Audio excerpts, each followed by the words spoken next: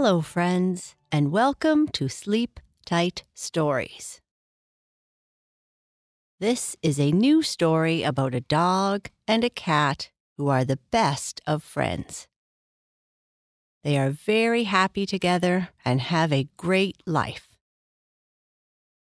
One day they notice their owners are acting a little strange and are crying. They are moving and can't take Fern and Crunch with them. There is a strange man in the house who they say is going to take them and look after them now. The pets don't completely understand but go in the car with the man. What is going to happen? Fern and Crunch look for a new home. Part 1. It was a beautiful day, and Fern and Crunch were taking full advantage of it. First, they played in the small wading pool in the backyard, getting wet and muddy. Then they chased each other around the large oak tree. And after a short nap in the sun, chased butterflies, who would then land on Fern's nose.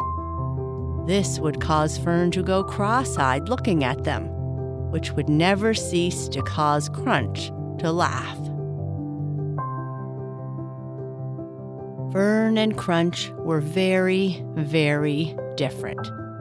And yet, since they were small, they have always been the best of friends. Fern was a huge bloodhound who, though very gentle by nature, was always getting into trouble by breaking things throughout the house. You see, Fern often thought of himself as a cat and would try to jump on top of the furniture just like Crunch could. Crunch was a tabby who acted at times just like a dog. If a stranger came to visit, Crunch would stand at the door barking, which would come out sounding like a short, low-pitched meow. When she finally let the guests come into the house, she would sit nearby on guard, watching them, until they finally left. They both lived happily in a house with a family that loved them very much.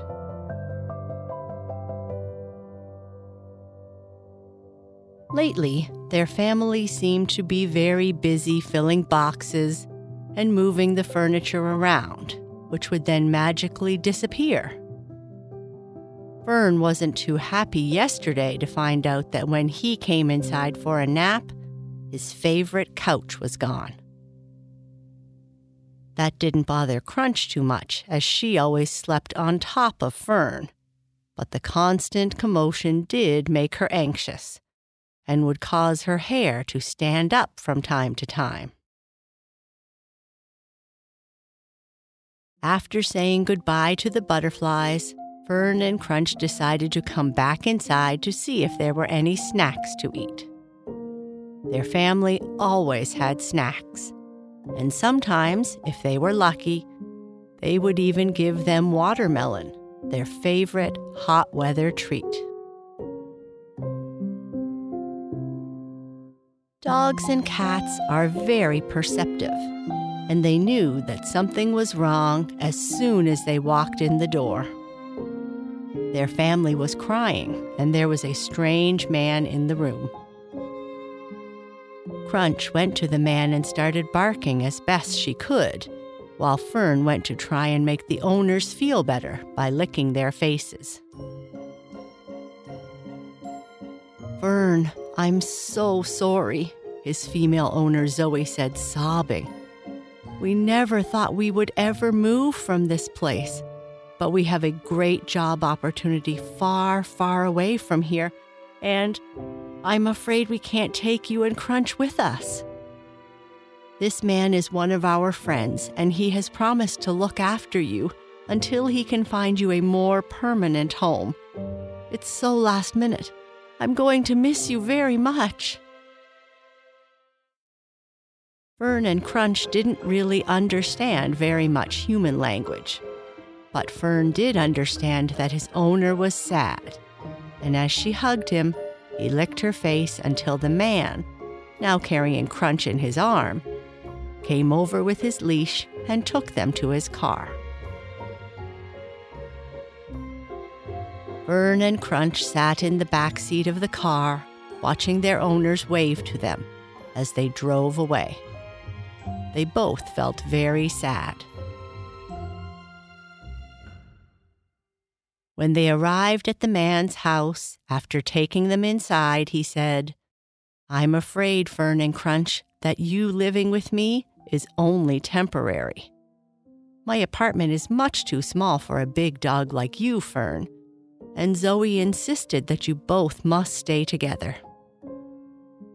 Make yourself at home and I'll go to the car and bring in your food." Fern and Crunch looked at each other confused. The long days turned into weeks, and after a morning walk, all Fern and Crunch did was sit on the couch, looking out the window, waiting for their owners to come and get them. They missed their old life, where every day in the backyard was an adventure. The man who looked after them was very nice, fed them good food, and would pet them every night. But he was not often home. Fern and Crunch were bored and sad. The man came home after work one night, and Fern could sense that he wasn't in a very good mood. Crunch just sat and stared at him, not quite trusting him. "Guys, I have some bad news," the man said. "I've been trying so hard to find you a new home, but while many seem willing to take in a cat, no one has the room for a dog as big as you, Fern. And if that wasn't bad enough, my landlord has started reminding me that I am not allowed to have pets. And while she is understanding, she wants you in another home by the end of the week." Fern gave him a lick, and Crunch continued to sit and stare. A couple days later, Fern and Crunch went for another drive, this time to a place that was full of other cats and dogs, where they were put into a large cage together, and where another strange man gave them a treat, a pet, and a hug. Fern and Crunch looked at each other even more confused. After the lights went out and they curled up to sleep, Crunch said, "Why are we here and not at home? I thought that being away from our family was temporary." "I don't know why, Crunch," Fern replied. "At least it's warm here and we have food and water." "But what if our family is in trouble and needs our help? Or what if there's been a mistake?" Crunch said. "What can we do if they are in trouble or there has been some misunderstanding? I'm just a great big cuddly dog, and you are a small cat." "Just because I am small and you are cuddly doesn't mean we can't do great things. All we have to do is try," said Crunch, who was becoming more confident. "What do you suggest we do?" asked Fern. "Let's get out of here and go back home and see if our family is okay. They might have been looking for us." "But how do we get out of here, and do you even know how to get to our home?" asked Fern, who was starting to perk up a bit. "I've been to this place before. If you remember that one time I kept gagging, I had the biggest fur ball you could ever imagine, and Zoe took me to the clinic attached to this building because she thought I was choking." "I remember," said Fern, "but that doesn't help us in getting out of this place." "Well, we can get out by leveraging our individual strengths," said Crunch. "I don't think I have any," Fern said, now starting to lose confidence. "Of course you do. You may be cuddly, but you are also big and strong. How is that going to help us? Fern asked. This is what we are going to do. Crunch jumped on Fern's back and told him the plan. Then, with Crunch holding on to his back, Fern pushed on the cage door with all his might. The door hadn't been closed properly, so it opened easily.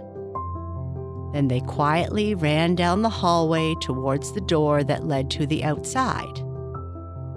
This particular door had a large handle across it that Fern jumped against, which caused the door to open, which allowed him and Crunch to run through to the outside.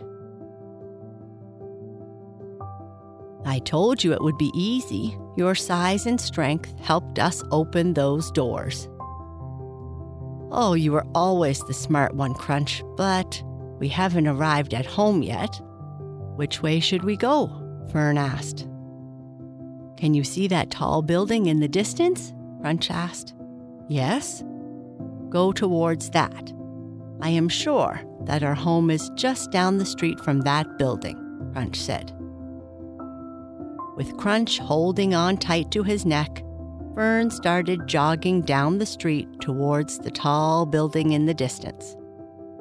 It was dark outside and starting to get late, so no one noticed the strange sight of a large dog with a small cat riding on its neck going down the residential street.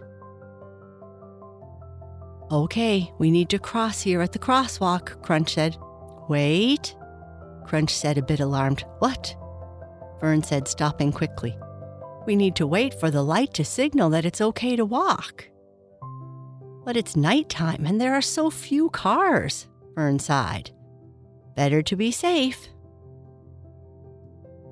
The walk signal came on, and after looking both ways, they crossed the street and continued on their way. After a short period of time, quickly making their way down the street, passing by nighttime joggers, dogs out taking their humans for a walk, and people taking their garbage to the curb, Fern and Crunch finally arrived at the tall apartment building that they had been aiming for. I recognize this place, Fern said. When Zoe used to take me for a walk, she would often visit a friend in this building. She always had apple slices for me to eat. I don't know why we stopped coming, but it's hard to understand human behavior sometimes. If I am correct, our home is just a short way down this street, Crunch said, trying to point the direction with her paw. Are you ready to go home? Crunch said excitedly. After listening to his stomach growl, Fern said, I certainly am. I'm hungry after all this jogging. With Crunch holding on tightly, Fern looked both ways, quickly crossed the street, and continued down the street to where they knew their home was.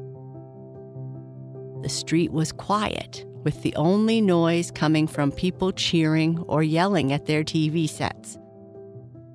Fern and Crunch always liked how quiet the neighborhood was, except for those noisy birds who always had to remind you that it was time to wake up in the morning. They arrived at their home to see it was completely dark. Why is it so dark? Fern asked, worried. I don't know. Let's get a bit closer and look in the window. Fern and Crunch walked down the path from the sidewalk until they got to the large window in the front of their house. I don't see them, and it looks empty. It's very quiet, too. Maybe they are already asleep. Let me bark and see if they come to let us in, Crunch said. Crunch barked, but no one came. I think they are really gone, Fern said quietly. Now Fern understood why Zoe was so sad and why there was so much confusion those months ago. I think we are on our own, Crunch. I think you are right, Fern.